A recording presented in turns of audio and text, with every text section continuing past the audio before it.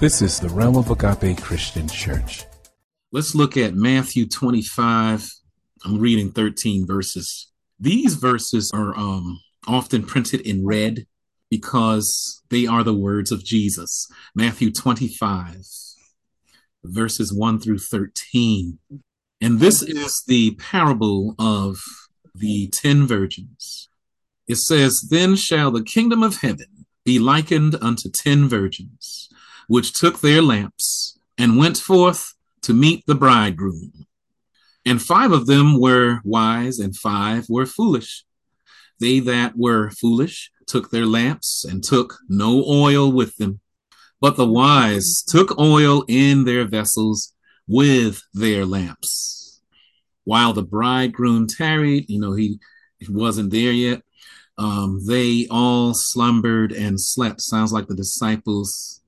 Jesus was praying in the garden of Gethsemane the night he would be betrayed. And, he came to check on them and they were sleeping instead of praying. He said, "Can you pray yet just for an hour?" Amen. And I feel this is us on the earth. He's tarrying his coming. Some of us are sleeping. Amen. We're not, focused. But verse 6 goes on to say, "And at midnight there was a cry made, Behold, the bridegroom cometh. Go ye out to meet him. Then all those virgins arose and trimmed their lamps." We're not living in the country. Most of us are not. And we have electric light bulbs, right? We don't have to trim those when they get enough. But there used to be lamps, and there were cloth, some kind of plant-based wick, something to burn. It will absorb the fuel and then burn. We ignite it, and the flame is burning the wick and the fuel. So the fuel is absorbed by the wick, whichever kind of wick we might use. In the Bible, they used flax most often to absorb olive oil or some kind of animal fat. But these virgins had their lamps burning. They had to trim their lamps because of the soot, build up, and they wanted the fresh new wick to absorb really well so it could burn brightly. They trimmed their lamps. Verse 8, "And the foolish said unto the wise, Give us of your oil, for our lamps are gone out. The wise answered, saying, Not so, lest there be not enough for us and you, but go ye rather to them that sell, and buy for yourselves. And while they went to buy, the bridegroom came, and they that were ready went in with him to the marriage, and the door was shut. Afterward came also the other virgins, saying, Lord, Lord, open to us. But he answered and said, Verily I say unto you, I know you not." That's sad. "Watch therefore, for ye know neither the day nor the hour wherein the Son of Man cometh." My God. Yeah. I pray you give us wisdom, knowledge, and understanding as your Spirit prevails to reveal truth for us, food for thought, so that we will walk and not be weary, run and not faint. Make progress in the Lord, in Jesus' name. Amen. Amen. So, people of God, we must heed this word of encouragement and warning found here in Matthew 25. It serves to emphasize the spiritual discipline of a submitted prayer life. See, we're at this junction in our sermon and teaching series, Spiritual Maturity. God is talking a lot about prayer. Next time, God willing, he will also get into types of prayer and how prayer is used as a tool. There's different tools in the toolbox. Not all prayers are the same. There are different types of prayers. Sometimes we're praying one way and hoping for the results of the other.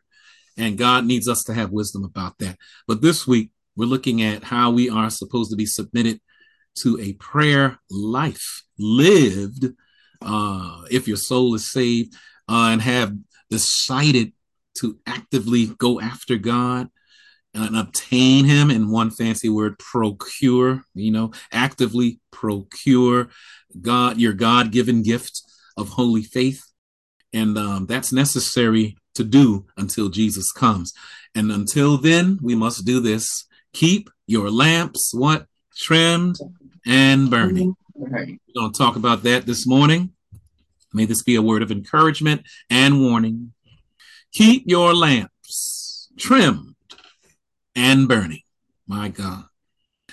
And what is a lamp? I described it momentarily ago, a few minutes ago. A simple oil burning vessel. It was used for lighting up their homes and public places in the ancient day, the Bible times, and even in our rural areas that may not necessarily have electricity. Some people still use them. They use them, of course, to optimize the amount of light. And you can have additional wicks in your lamp. Some of the Hebraic lamps, archaeology teaches us, they had up to 7 spouts in their lamps. A 7-branched lampstand of pure gold stood in the tabernacle, as recorded in Exodus 25. King Solomon made 10 similar lampstands for the temple in 1 Kings 7. And lamps usually, as I said, burned olive oil or some kind of animal fat, or maybe some kind of vegetable fat or oil, Those with a single wick would burn for about 2 to 4 hours. And occasionally the flax wick had to be trimmed because it gathered a lot of soot and it wouldn't absorb good. So they had to cut it off, trim it off. And they had wick trimmers just for that purpose. And we still do today. So the lamp, we must look at it, though, now as a symbol. It's a symbol of understanding. Even in academic circles, many of the logos you see might include some type of a lamp burning for intelligence, for understanding, etc. In 2 Samuel 22:29, we see that the lamp became a symbol of understanding. In Proverbs 6:23, for guidance, lamp unto my feet, right? And for your life as well. In Job 21:17, John the Baptist, we call him, more theologically sound, John the Baptizer, because he wasn't, trying to tell us he had a certain denomination, John the Baptizer was the burning and shining lamp. So a person was referred to by that, in whose light the Jews of his day rejoiced, according to the gospel, according to John, chapter 5, verse 35. And in Jesus's parable here that we read of the wise and foolish virgins, taking enough oil to keep their lamps burning, represented good works done in obedience to Jesus's teaching. And not a lot of people wanted that. They wanted the fish and the loaves, as we say, right? Some people come for that in our modern day, just for the fish and the loaves, metaphorically speaking. They don't really want to be discipled. They just want stuff, They want God's hand, but not his face, you see. But in Jesus's parable, we see that taking enough oil to keep the lamps burning represented good works done to obey God in your life. Not taking enough oil to keep the lamps burning represented disobedience to Christ. And notice from the parable, you cannot borrow someone else's prayer life, can you? The wise virgin said, not so. You have to go and see where they're selling it and go buy for yourself. That's a picture showing us that you cannot borrow someone else's prayer life. You need your own prayer life. Yes. You cannot borrow someone else's relationship with the Holy Spirit. You need your own relationship with the Holy Spirit. And Christ wants us to make us all his representations. We're supposed to be light shining in darkness, right? True lights. That's what he wants. And we are to be the lamps, the vessels that hold the oil. The oil in this representation is the Holy Spirit. who should be listened to and obeyed. We have to hear his voice. We have to heed to his voice, not just hear it, right? Be ye not just hearers, but what else? Doer. Amen. Right. So we listen to our life coach, and then we will be trimmed. We will be fit. We will be ready, etc., and full of the essential fuel for our combustion to be lit in this dark world. The fuel is lit as we are doing what we are supposed to do. We don't need a strange fire. That's going to be a disobedient kind of fire. We know what happened in the ancient day. Aaron's sons were disobedient, Nadab and Abihu. They did not allow God to light the fire, but they went on ahead and did it themselves. We have to wait, and again I say wait on the Lord. We don't act a certain way. We are living a certain way because God has allowed us to be transformed by the renewing of our mind. We know what to do because he gives us the holy mind to help us to know what to do. So when Christ returns, there's going to be a separation, those who are subscribing to this and those who are not. The wise will be separated from the foolish. Yes. The faithful servants from the unfaithful ones. The blessed from the cursed. The blessed are the sheep. The cursed, unfortunately, are pictured as goats. The wise virgins had oil and were prepared to meet the bridegroom. And many people today profess to be Christians, but do not have the Holy Spirit and are not born again. Romans 8:9 in the King James says, but ye are not in the flesh, but in the spirit, if so be that the Spirit of God dwell in you. Now, if any man have not the Spirit of Christ, he is none of his. That's why you heard in the parable, the bridegroom said, I know you not. People like that tend to, mingle with those who have given their lives over to the Lord. So there's going to be a commingling for now before Jesus comes. But they are not really, one of Christ's disciples. They will not enter into the marriage feast. In other words, when it's time for God to carry us home, many will not be able to rise and be lifted into glory. The parable reveals in Matthew 25:10 through 12 that while they were gone, the bridegroom came. In the Syriac and Vulgate versions, they say that he came with his bride. This fits the prophetic picture perfectly. The Lord Jesus will return from the wedding with his bride, the church, according to 1 Thessalonians 3:13. The wedding takes place in heaven in Ephesians 5:27, and that's after the rapture. The faithful remnant of tribulation saints will go with him to the marriage feast. The marriage feast is a fitting designation of the joy and blessing of Christ's earthly kingdom. The wise virgins went in with him to the wedding. In other words, the wedding feast. The door was closed. It was too late for anyone else to enter into the kingdom. When the other virgins came seeking admittance, the bridegroom disavowed knowing them, right? That's a clear proof that they had never been born again. My God.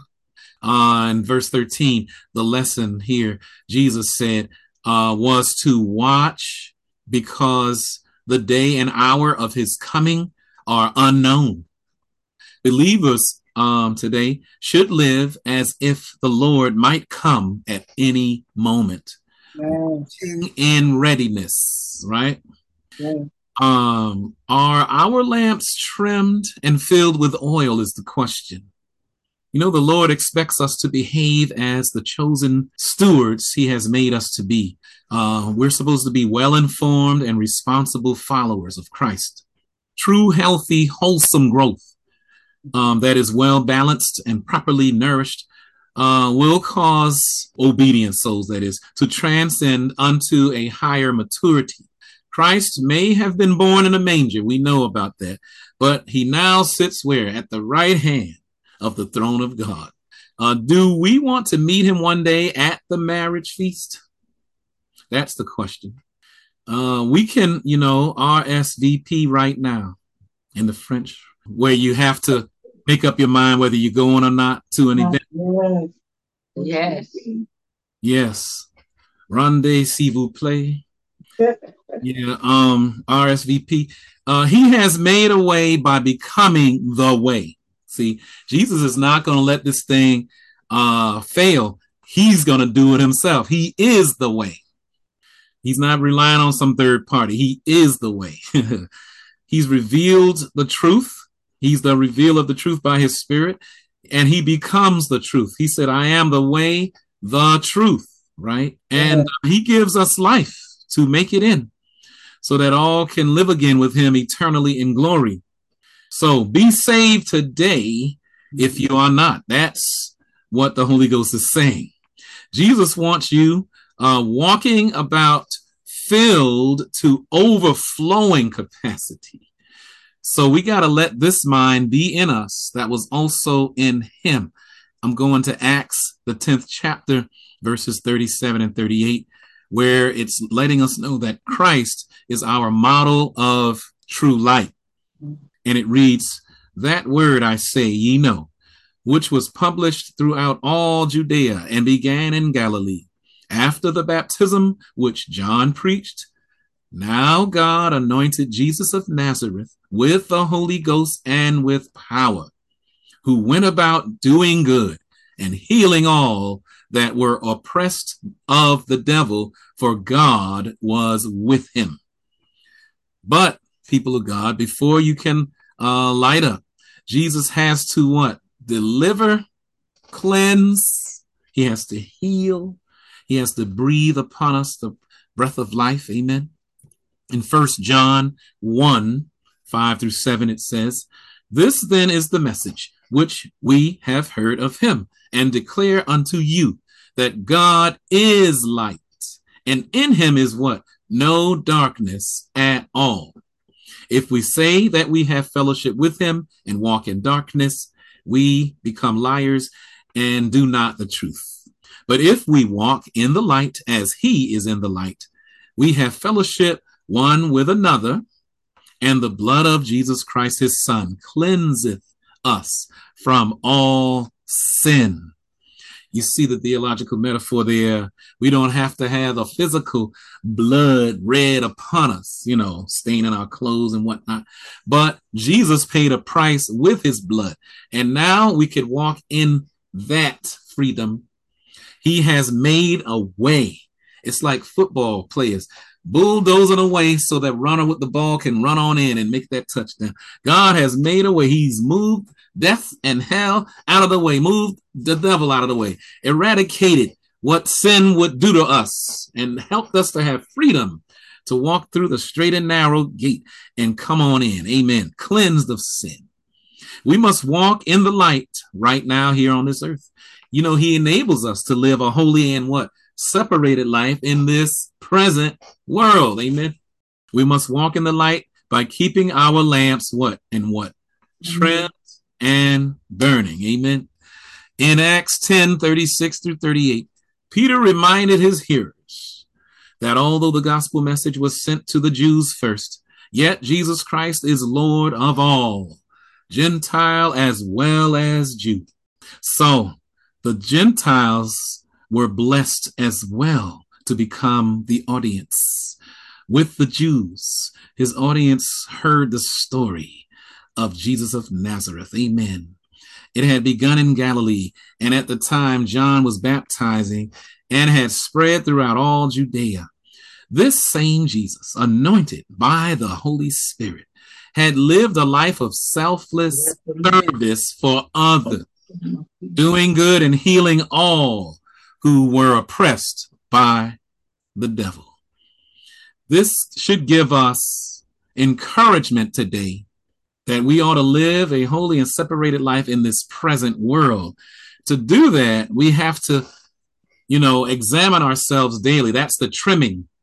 We look at the wick of the lamp. We examine it. There's something on there that It's building up. It doesn't need to be there. It's impeding the absorption of the Holy Ghost. The Holy Ghost can't come in and do what he came to do. We have to trim that stuff off. Amen. Keep our lamp, what? Trimmed. And the Holy Ghost is going to come in, and the combustion from God's power is going to come in, and we're going to be a flame of the Holy Ghost. He's Holy Ghost and fire. Amen. God is that fire. He's that holy fire. He burns up everything that doesn't need to be there. The metallurgy field, when they're cleaning up the metals, purifying them, especially gold, we want all impediments out of there. The impediments, the stuff that burns off, that's dross. Dross has to be burned up, has to be eradicated. We have to get rid of that so that the glossy purity of the gold remains. And we see that picture also in Leviticus, that God would purify the sons of Levi. Amen. And God is that purifying fire. We want that in our lives. As we are concluding, let us think about it. Jesus came to save people from the biggest con man and bully of all times. Who is that? The devil. Amen. Yes. So whatever is hindering us from being close to Jesus is of the devil, and it needs to become a destroyed yoke of bondage. We got to have that trimmed off out of our life, out of the way. It's hindering our growth. The anointing, the Holy Ghost, who Christ gives, as a gift to his true disciples, can and will work on our behalf to free us of all darkness in our life. Then we will be truly what God calls lights in a dark world. Amen. And becoming lights in a dark world, your soul is cleansed from impediments as well. And we could have, like that incense in the tabernacle, the smoke, sweet smoke going up. It's a sweet smelling, savory smell. And our prayer life will emanate, going up to God with a cleanness, a purity. Our praise and our worship events will have that purity going up to heaven. It won't be a stench in God's nostrils. You can't mix sin with that. It'll be like a fly in the ointment.